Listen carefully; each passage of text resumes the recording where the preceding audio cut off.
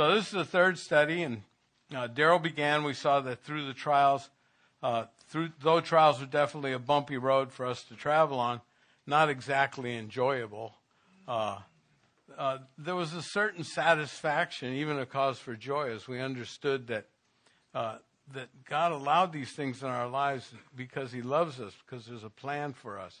And He didn't do it just to make us feel bad or for us to stress. It was a plan authored by the perfect love of God for us. Our trials develop patience. A friend of mine told me a long time ago, patience is learning to be happy while you wait. And I believe that.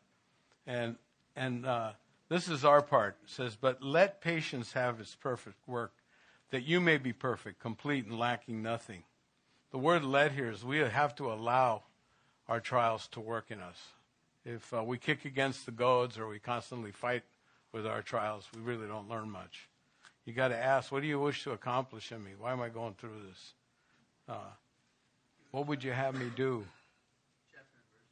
We're going to be in verse 12 is where we're going to start.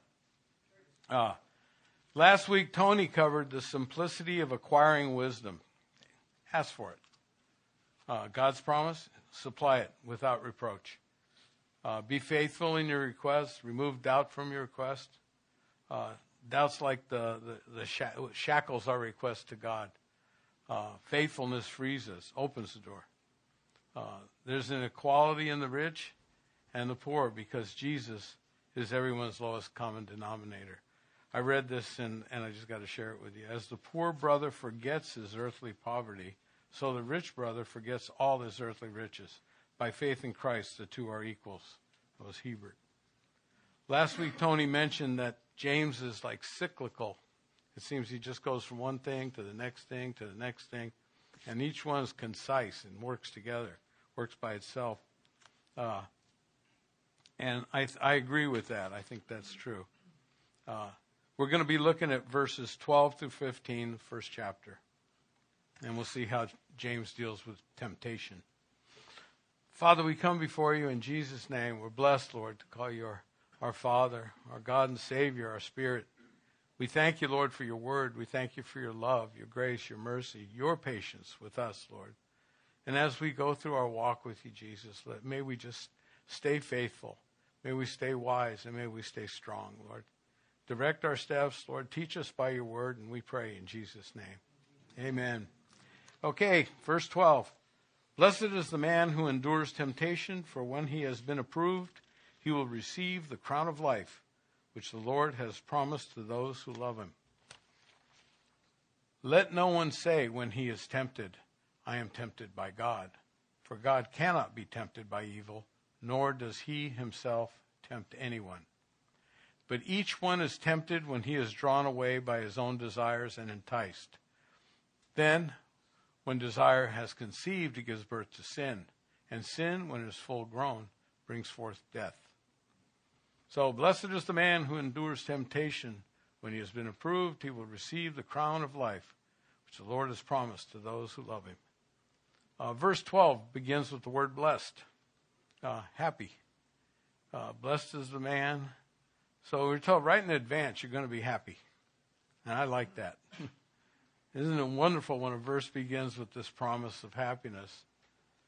The assurance of this is that God cannot and will not lie. So if he promised you a blessing, you're going to get a blessing. And I love that. It's a guarantee. It's not a possibility. It doesn't say you might be happy. It says you will. Here's a blessing in Psalm 37. Delight yourself in the Lord, and he shall give you the desires of a heart. In Proverbs, sometimes the opposite comes down. God can also promise you a problem, a difficulty. And first time this nailed me in Proverbs, when wisdom's speaking to us, and wisdom says, because I've called you and you refused, I've stretched out my hand and no one regarded, because you disdained all my counsel, would have none of my rebuke, I will also laugh at your calamity. I will mock when your terror comes like a storm, when your destruction comes like a whirlwind, when distress and anguish come upon you, then they will call on me, but I will not answer. They will seek me diligently, but they will not find me. When I read that, I went, wow, God's promises are real. God doesn't lie. So it goes both ways. And tonight, we're going to have kind of the same kind of polar opposites. We're going to notice that this study begins with the word blessed, and it ends with the word death. So then, what will earn this blessing? It's the man who endures temptation. And enduring temptation is a demonstration of our love for Jesus. It's pretty simple. It's where the rubber meets the road. Endure is defined as to suffer something painful or difficult patiently, like as if it seemed impossible anyone could endure such pain. Remain in existence, to last. These cities have endured through time. At first glance, it seemed like enduring wasn't a verb almost. It was like you just sat there and took it, you know. When we execute an action, we're doing something. Like we visit the sick, the incarcerated. We serve in various ministries. And from our action comes blessing because our God is generous. When we endure, there appeared to me kind of a passive nature to it. But it's still an action verb. If we look at what enduring is, we find it to be a little bit more complicated than I first thought. Did anybody see the movie Unbroken? Louis Zamperini, a captured American airman. He endured 47 days in a life raft. And then when him and his raft mate were finally plucked from the ocean, he was plucked by the Japanese. Bad luck. Then he endured as a POW, really cruel and sadistic treatment by the commandant of the prison camp, who was legendary in his hateful treatment of the prisoners. Louis Zamperini endured. I was told down the road that he was a Christian, a charismatic Catholic. There are also countless examples of Christians who have suffered for their faith, for their devotion to Christ. And they've endured unbelievable stuff. We read about it in books. Treatment at the hands of various oppressors over the years. Today, ISIS comes to mind. It's something we watch on television, which is unbelievable. The violence and cruelty that they perpetrate on Christians. But here we're called to endure, and this is kind of different. To me, this was different. We're not asked to endure beatings or hunger or humiliation or other stuff that comes at us. We're asked to endure temptation. Temptation. Now, we might argue that temptation has an external component, right?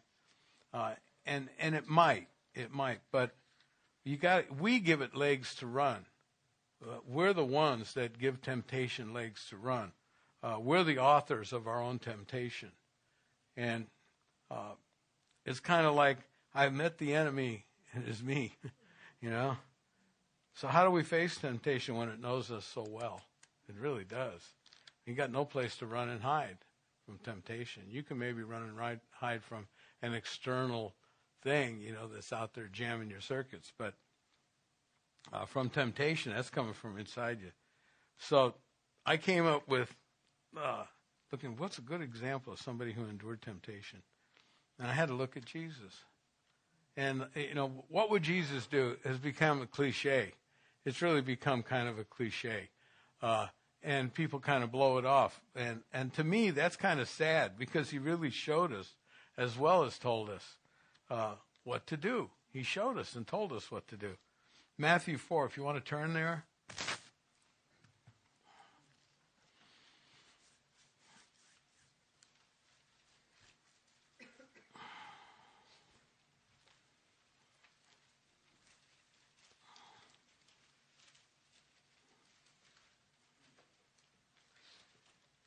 Then when Jesus was led up by the Spirit into the wilderness to be tempted by the devil, and when he had fasted 40 days and 40 nights, afterward he was hungry.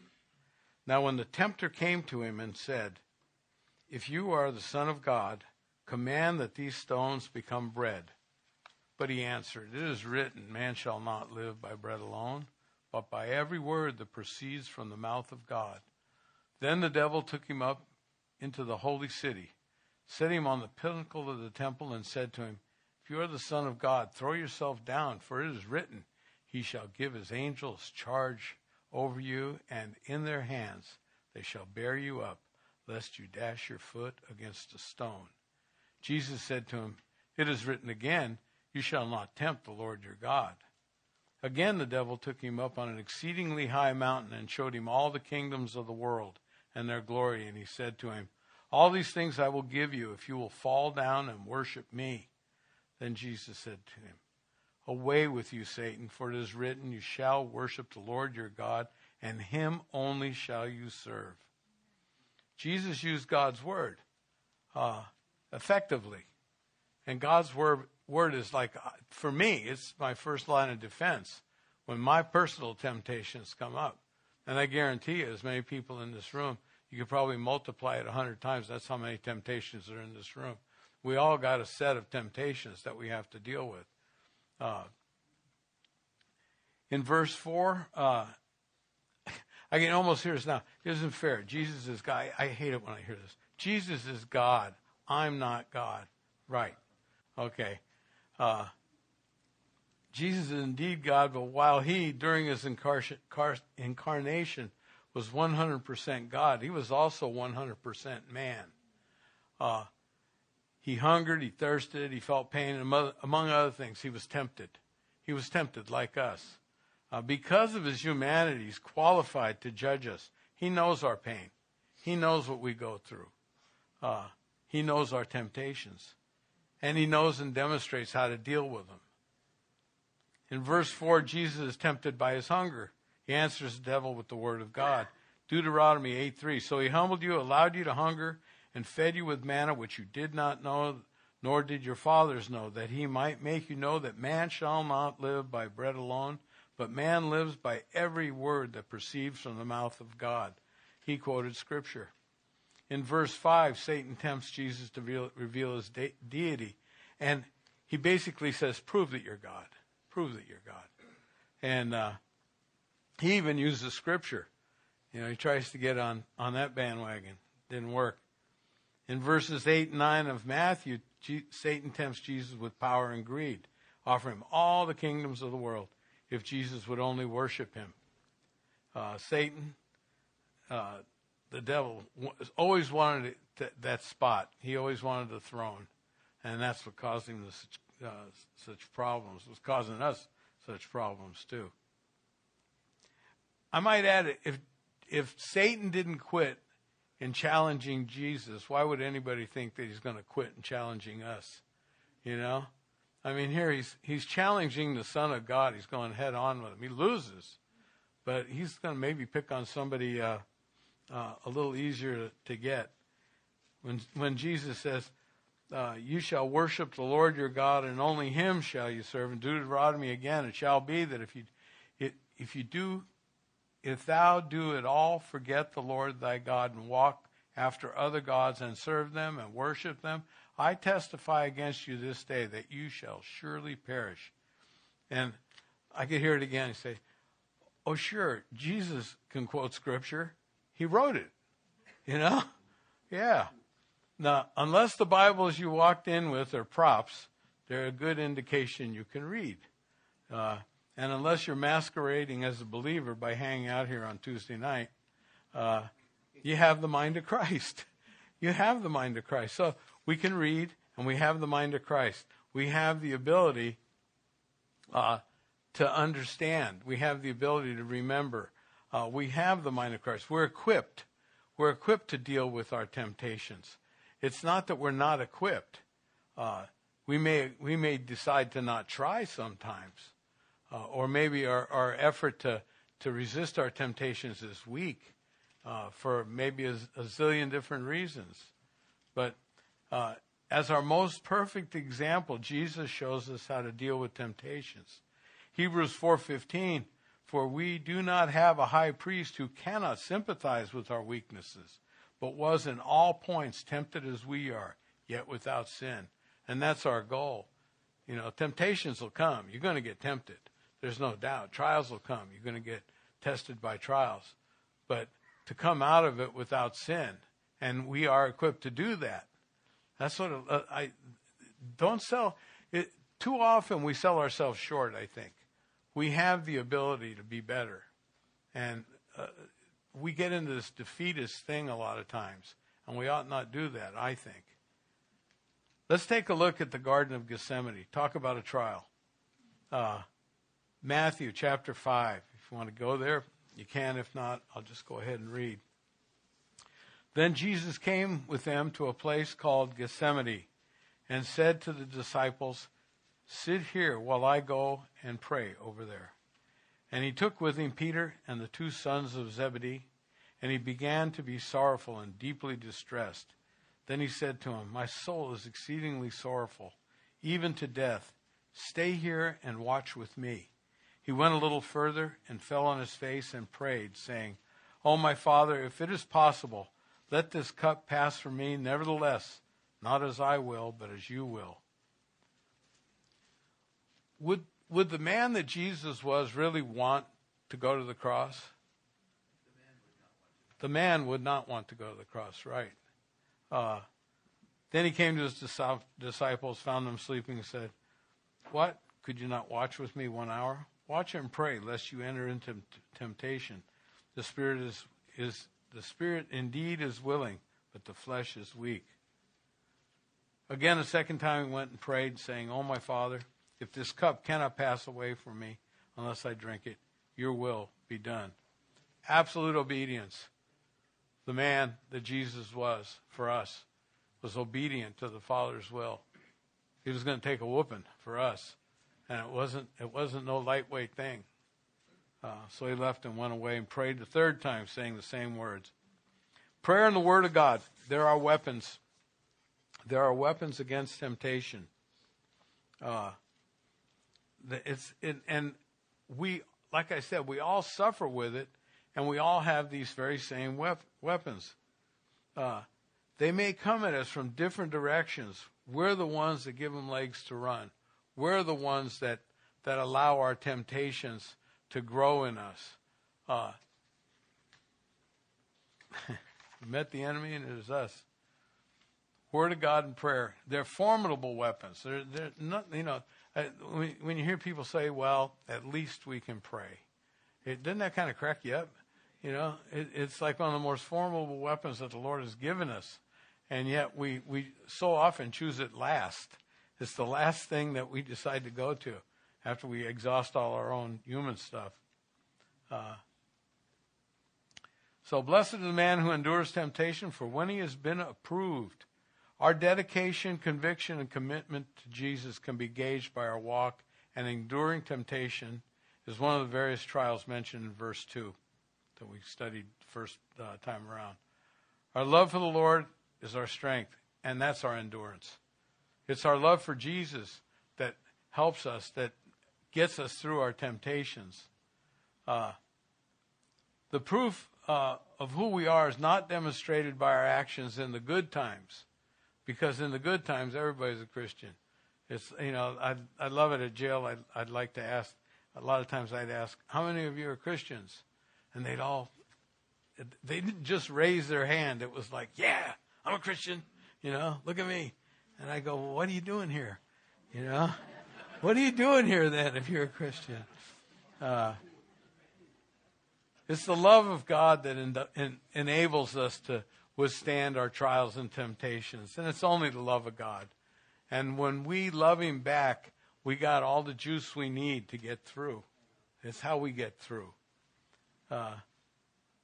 Once you get through your spiritual temptations, you will be approved. Let's be clear. Jelly donuts, hamburgers, and ice cream will not send you to hell. But they tempt us. They give us desires, There are serious and significant desires that could put you in jeopardy. And those temptations are what we endure. Mine are mine. Mine are mine. They're all mine. And yours are yours. We're all tempted, and we all have to endure them. That's our job. That's our job. That's what we do. That's our love for the Lord in action. That's how we demonstrate our love for the Lord. And here comes the prize. We will receive the crown of life, which the Lord has promised to those who love him. So I wonder, what is the crown of life? I couldn't find, I found two commentaries. They were diametrically opposed. One said Adam Clark defined the crown of life. He saw it as the crown as an allusion to the laurel crowns placed on the heads of victorious Greek athletes.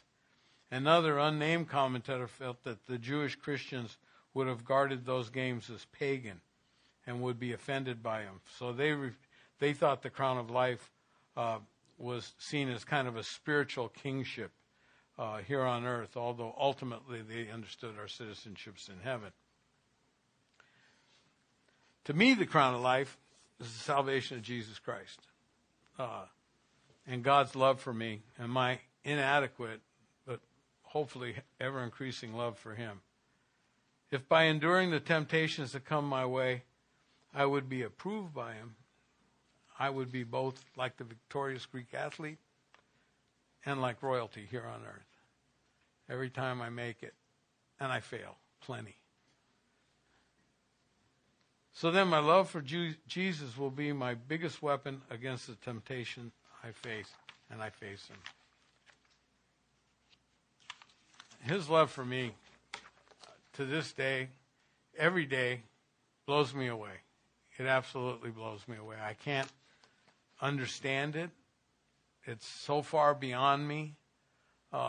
If I could understand it, it would be to say that I understand God, and that's a lie. John 21, verse 21st chapter, verse 15. So when they had eaten breakfast, Jesus appearing to the disciples on the lake, Jesus said to Simon, Peter, Simon, son of Jonah, do you love me more than these? He said to him, Lord, yes, Lord, you know that I love you. He said, feed my lambs. He said to him a second time, Simon, son of Jonah, do you love me? Yes, Lord, you know I love you. He said to him, tend my sheep. He said to him the third time, Simon, son of Jonah, do you love me? Peter was grieved because he said to him the third time, do you love me? And he said to him, Lord, you know all things. You know that I love you. So I've got to ask myself, how many times will Jesus have to ask me, do you love me? And I pray that I'll always answer, yes, Lord, you know that I love you. And every time I face temptation, I pray I can prove it. I pray I can prove it, because that's where the rubber meets the road. Crown of life, it's your gift. Enduring is an example of your dedication to Christ. It's our love for him that motivates us to endure. The depth of our faith dictates the depth of our endurance. Temptation is a force powered by the fall. Our sin nature is always with us until we go home to be with him who made us. And in Genesis, God says to Cain, if you do well, will you not be accepted? And if you do not do well, sin lies at the door, and its desire is for you, but you should rule over it. Same applies to us. You know, it's the same thing.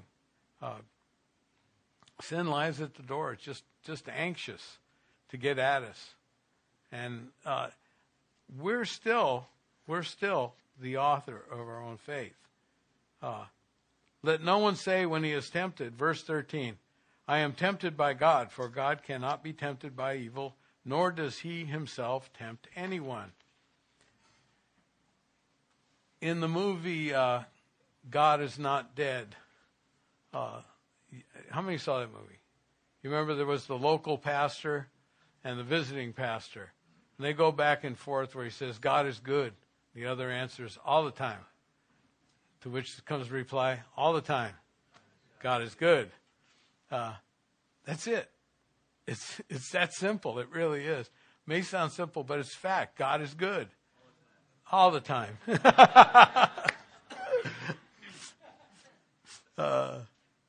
No, God, there is no bad in God. It's not in his character, not in his nature. God's eternal and infinite good. He He's 100%, 24/7, 365 days a year, good. No days off, never too tired, never ever had a bad day or a bad anything for that matter. His love is pure and complete, and in that love, there can be no enticement to evil. God is not going to tempt you. He's not going to say, well, let's see what happens if. He doesn't want us to mess up. As we learned back in verses 2 through 4, God will allow trials, and temptation is indeed a trial. But he'll only do it for our own good. He'll allow them, but he'll not set us up. He's not going to put a tripwire down for you. He will not tempt anyone anytime. He is unable to harm us, for that would violate his love for us. God might allow temptation, but does not cause it. God loves us too much to hurt us. It's that simple. Deuteronomy 7:9. Know therefore that the Lord your God is God, the faithful God who keeps covenant, steadfast love with those who love him, and keeps his commandments to 1,000 generations. Jeremiah 29:11. I love this verse. For I know the plans I have for you, declares the Lord, plans for welfare and not for evil, to give you a future and a hope. Proverbs 8:17. I love those who love me. Those who seek me diligently find me. God loves us. And it's not Bill O'Reilly who's looking out for us. It's God. He doesn't want us to sin. He doesn't lay any traps for us. James in verse 14 identifies the problem. And it's not God.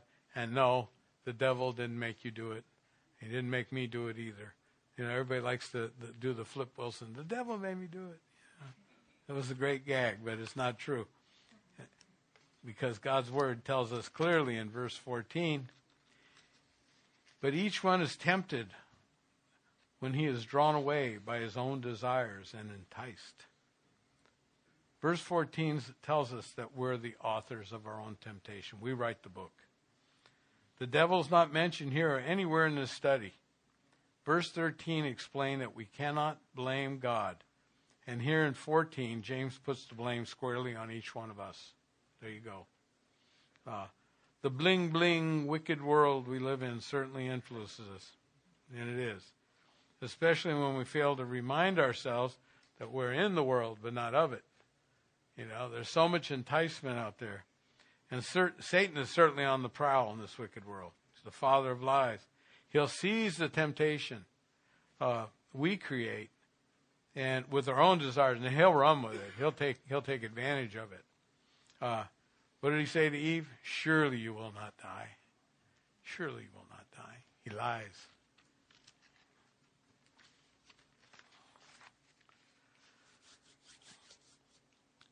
I like to think of myself as a good guy. I love Jesus. I try to give him my best shot. I'm old enough to know better. And most of the time I do. Most of the time I go in that direction. I pray, I read my Bible, I go to midweek studies, Sunday mornings. I try to serve him the best I can. Here's the bottom line. I'm a dirty, rotten sinner saved by God's grace. and I'm capable of messing up big time. And it's like the expression in New York Minute. I mean, I shouldn't even tell you this story. This is a BC Day story. So I'll hide behind that. This is how quick you can change. I was kind of a rogue Catholic. I'm driving to work. I'm on the 5 freeway, and it's 6:30 in the morning, and everybody's driving like maniacs. And I got a rosary, and I'm saying the rosary, right? And I'm just saying the rosary and driving along. And all of a sudden, this guy cuts me off, and I flipped him off with the rosary in my hand, and I looked up at my hand and I started laughing. I just thought, God, I went from saint to sinner and bing, like that before I could even, So, we're not alone in the way this thing works, I'm not alone in that. This is one of my wow sections of the Bible. Everybody, I think when you read the Bible the first time, you get a wow section. Or some verses that just make you go, oh my goodness. Now, by the time I got to this, I pretty much had Paul figured out as being a real heavyweight. You know, I mean, this guy loved the Lord like crazy. He was zealous beyond words. He was an amazing man. I was reading all these things that he had written. So I get to Romans 15:25. Wait a minute. Yeah, it's in Romans. Trust me. For what I am doing, I don't type too good. What I am doing, I do not understand. For what I will to do, that I do not practice. But what I hate, that I do. If then I do what I will not to do, I agree with the law that is good. But now it is no longer I who do it, but sin dwells in me. For I know that it is in me, that is in my flesh. Nothing good dwells. For to will is present with me, but how to perform what is good, I cannot find. For the good that I will to do, I do not do, but the evil I will not to do, that I practice. Now if I do what I will not to do, it is no longer I who do it, but sin that dwells in me. I find then a law, that evil is present with me, the one who wills to do good. For I delight in the law of God according to the inward man. But I see another law in my members, warring against the law of my mind, and bringing me into captivity to the law of sin, which is in my members. O wretched man that I am, who will deliver me from this body of death? I thank God through Jesus Christ our Lord. So then, with the mind, I myself serve the law of God, with the flesh, the law of sin. When I read this, I went, yay. You know, this incredibly holy and righteous man, this committed person, I felt, okay, I get it. You know, I'll always be fighting that battle. You know, I'm not going to be done with it. It's not going to be something that I'm over. The only time I'm going to be over is when I'm face to face with the Lord, you know, and I get rid of this thing. Right now, I'm ready to get rid of it. If we say we have no sin, 1 John 1:8, we deceive ourselves, and the truth is not in us. Jeremiah 17:9, the heart is deceitful above all things and desperately wicked. Who can know it? I love verse 10 almost more. I, the Lord, search the heart, I test the mind, even to give every man according to his ways, according to the fruit of his doings. We've got to remember, no matter how hard we try, we're shackled to the fall, and always will be. And because of that, prayer, the Word of God, and fellowship will always be our weapons against our temptations. You guys keep me accountable. You guys keep me accountable. I need to come to church. Without coming to church, I'd be vulnerable. You know, I know you guys love me. I love you, and that's the love that we share for each other, and the commitment we have to Christ together is something that keeps us going and keeps us straight. Most significantly, though, the Word of God. Looking back at Matthew chapter 4, which we read earlier, using Jesus, as we should, as our example, let's use the Word of God as a weapon against our temptations, best we can. Read, recited, remembered, however you want to apply it, there's power. There's the power we need right there. And it's not like I've got a lock on you know, I don't have a good memory when it comes to Scripture. You know, I'm not one of these people that just rolls Scripture off. Like I call some of those people, I think, just between us, I think a lot of those people are phonies. There's a lot of phonies. I call them cliche Christians. You know, they're praise the Lord, but you know, you see the way they live, and it's not the same. Not all desires draw us away. If you desire to walk with the Lord shoulder to shoulder every day of life, your desire is profitable. That's a good desire. But just as a hot jelly donut, juicy hamburger, pint of decadently rich ice cream do not appeal to everyone the same, our desires are all different. They're all very personal. And we all have to deal with them within ourselves. Not all desires are bad. Like I just said, if you want to walk with the Lord every day of your life, you want to serve Him, that's good. But there are desires that will draw you away from the Lord. Now, we all find our solutions by drawing water from the same well. It's the Word of God. That's where we find our solutions. Right here. We got our solutions. He gave it. My wife calls this the owner's manual. It's true. In the beginning was the Word, and the Word was with God, and the Word was God. He was in the beginning with God. John 1:1. Here's kind of a flip-flop on desires. You can pick them out, the good ones and the bad ones. Proverbs 21:25. Desire of the lazy man kills him, for his hand refused to labor. Romans 10:1. Brethren, my heart's desire and prayer to God for Israel is that they may be saved. Good desire. Genesis 3:16. To the woman he said, I will greatly multiply your sorrow and your conception. Pain, you shall bring forth children. Desire shall be for your husband. He shall rule over you. Not too good. Luke 22:15. Then he said to him, with fervent desire, if desire, eat this Passover with you before I suffer. Psalms.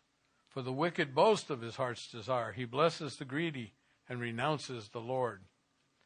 Proverbs 18:1. A man who isolates himself seeks his own desire. He rages against all wise judgment.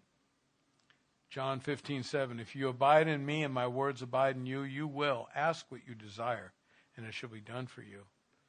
Temptation for ungodly things puts us in peril. Sin is like roses. They're beautiful and they're alluring. In the beginning, it's roses, roses, roses. But in the end, it's thorns, thorns, thorns. That's how it works. It's born of, if it's born of our desires in our sin nature, if that's where our temptation comes from, and that's really what we're talking about here, then, and we don't bring our thoughts into captivity, we have to live out the consequence of our desires. And James lays out a roadmap in verse 15, the last verse of the study. Then, when desire has conceived, it gives birth to sin. And sin, when it's full grown, brings forth death. Desire just seems to bubble out of our minds like bubbles in a glass of sparkling water. The unwanted the unwanted thoughts of desire that's not a sin. That's not a sin. Having a bad thought is not in itself a sin. If having a bad thought was enough to condemn us to hell, Satan would be busy building room additions for all of us. I hope for myself and also for you that the longer we walk with the Lord, the less prone we are to these spiritual annoyances. And that's what they are. They're spiritual annoyances. You're bound to get them. You're bound to get them. It's what you do with them. That's the problem. X has hammered us for a very long time about getting our thoughts into captivity. He can keep on hammering me as far as I'm concerned because I need all the reminders I can get. I need to be reminded constantly. When those bad little thought bubbles form deep in our sin nature, the sooner we become aware of them, the better off we are. It's not fair to say that Satan cannot take a part in our little game, but always remember, he's already destined to go to the bottomless pit. We're not. We're not. He wants company. The map that James has laid out in this verse is unmistakable. We all know this road. We've all walked on it. We've all gone down this once or twice. I certainly have. So breaking this verse down, the more I looked at it, there was something about it that wasn't nailing me, and I couldn't get what it was. And so I ended up looking in the King James. And in the King James, it's not much different, but it's different enough. Here's 14 and 15 in the King James. But every man is tempted when he is drawn away of his own lust and enticed. And when lust hath conceived, it bringeth forth sin. And sin, when it is finished, bringeth forth death. So now the one word, desire, has been changed for lust. Okay? The way Adam Clark wrote it, and this is where I all of a sudden became aware of this, when lust hath conceiveth, when the evil propensity works unchecked, it bringeth forth sin. The evil act between the parties is perpetrated. Once again, it gets down to bringing your thoughts into captivity. Well, I tried that. It just didn't work. Just didn't work. How many times did you try? How many times? As we walk with the Lord, we falter, we fall. Sometimes we fail. That simple. But we continue to try. The expression, I gave it to the Lord.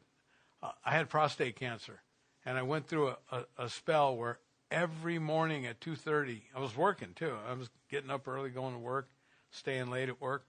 At 2:30 in the morning, I went, prostate cancer. I just flat woke up, and I didn't have to go, oh, I got prostate cancer. It was like, bam, right there. And I go, I give it to the Lord, but I'd never go back to sleep. You know, I'd sit there and fret and worry about it, and I'd be really freaked out. One morning, and this is a true story, one morning I woke up and I went, prostate cancer. And I go, Lord, I give it to you. Went right to sleep. I went, wow. I woke up later, in the morning, time to go to work, and I went, I gave it to the Lord. I really did give it to the Lord, and from then on, I seemed to be free. So the point is, keep trying. Keep trying. It took a long time for me to get to the point to where I actually did it. It's like riding a bicycle. When you first get on a bicycle, you just keep going over. I remember my first bicycle was a big new Schwinn. I went up, dented the fender. I always looked at that dent, But so keep trying. Don't let a temptation that's got you down over and over again keep getting you down over and over again. You keep hammering it. You keep going at it until finally one day you go, I gave it to him. I really did give it to him. And it's a glorious day. It's a wonderful day when you do that. I looked up lust and desire, dictionary translations or definitions. Here's lust. It's a noun. Intense sexual desire or appetite, uncontrolled or illicit sexual desire or appetite, lecherousness, passionate or overmastering desire or craving, lust for power, ardent enthusiasm, zest, relish, an enviable lust for life was the only positive one I found there. To have intense sexual desire, and excessive craving. In desire, it said, to wish or long for, crave, want, to express a wish, to obtain, ask for, request, a longing or craving as something that brings satisfaction or enjoyment. An express wish or request, something desired. And the last one was sexual appetite or a sexual urge. So the way it was written in the New King James was giving me that, to me, there are charged words and uncharged words. Desire to me was kind of benign. Desiring things, desiring a jelly donut, or something else.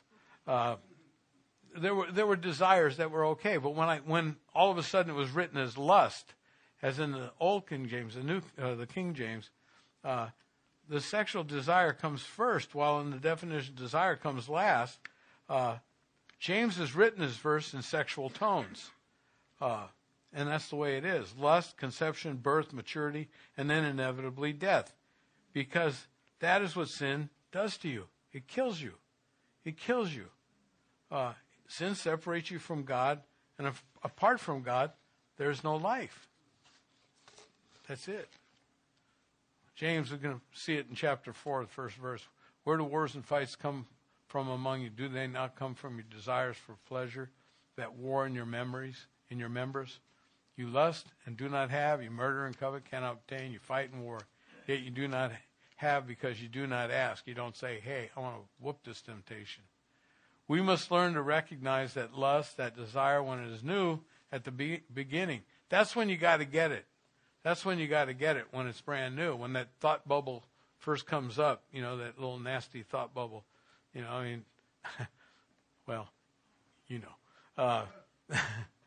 No, when it first surfaces is when you deal with it, and you can deal with it then.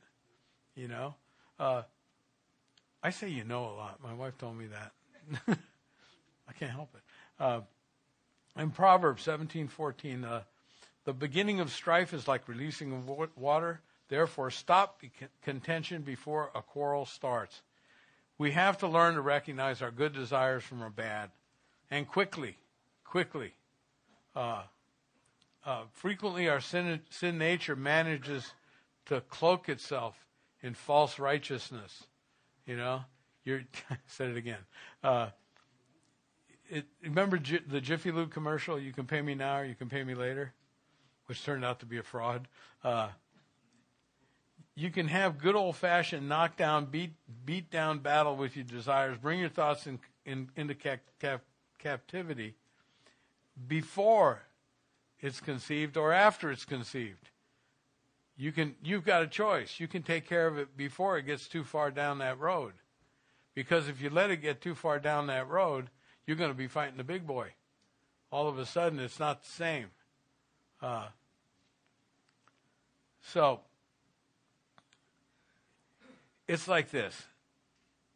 You can fight your desires in the beginning, or after it's conceived, you can fight with an unruly child.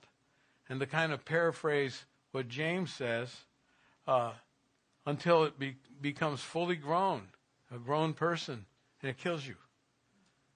In the beginning, you can beat it. And when it's still a child, you can maybe beat it. But if you let sin grow to its full maturity, it's too difficult. It becomes too hard then. Then you got a real battle on your hands. Then you got to do something that's like life-changing. So, in verse 12, blessed is the man who endures temptation, for when he has been approved, he will receive the crown of life, which the Lord has promised to those who love him. Successfully enduring temptations will bring you blessing and demonstrate your love for Jesus. Verse 13, let no one say he is tempted. When he is tempted, I am tempted by God, for God cannot be tempted by evil, nor does he himself tempt anyone. God is good, and he's on your side. He will not tempt you. Verse 14, but each one when he is tempted is drawn away by his own desires and enticed. We create our own temptations by our lust, by our own desires. The devil doesn't make you do it. You do. And then when desire is conceived, gives birth to sin, and sin, when it's full grown, brings forth death. James has given us a roadmap. It's bada bing, bada bing, bada bing. It goes right down the line. So there's no reason not to believe you can't emerge victorious. You can. God loves us to the extent that it's impossible for us to really comprehend his love. And this is great.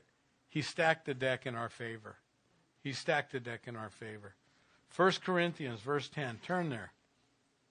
Or chapter 10.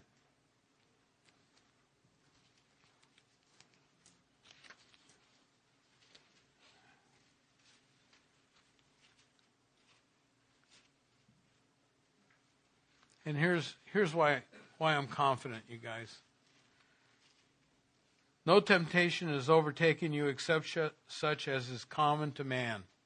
But God is faithful, who will not allow you to be tempted beyond what you are able, but with the temptation will also make the way of escape, that you may be able to bear it. There you go. It's all there. You know ahead of time that you can do it. You know ahead of time that your temptations are going to come. They're not going to come. You know, not until we go home. And we can win. We can win this battle. And not only can we win it, we can have a good time fighting it. We can.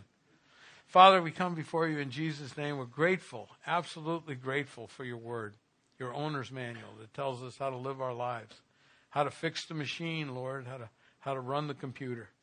Lord, we love you, and we thank you for your blessings. We thank you for the grace that you pour out on us, unmerited favor.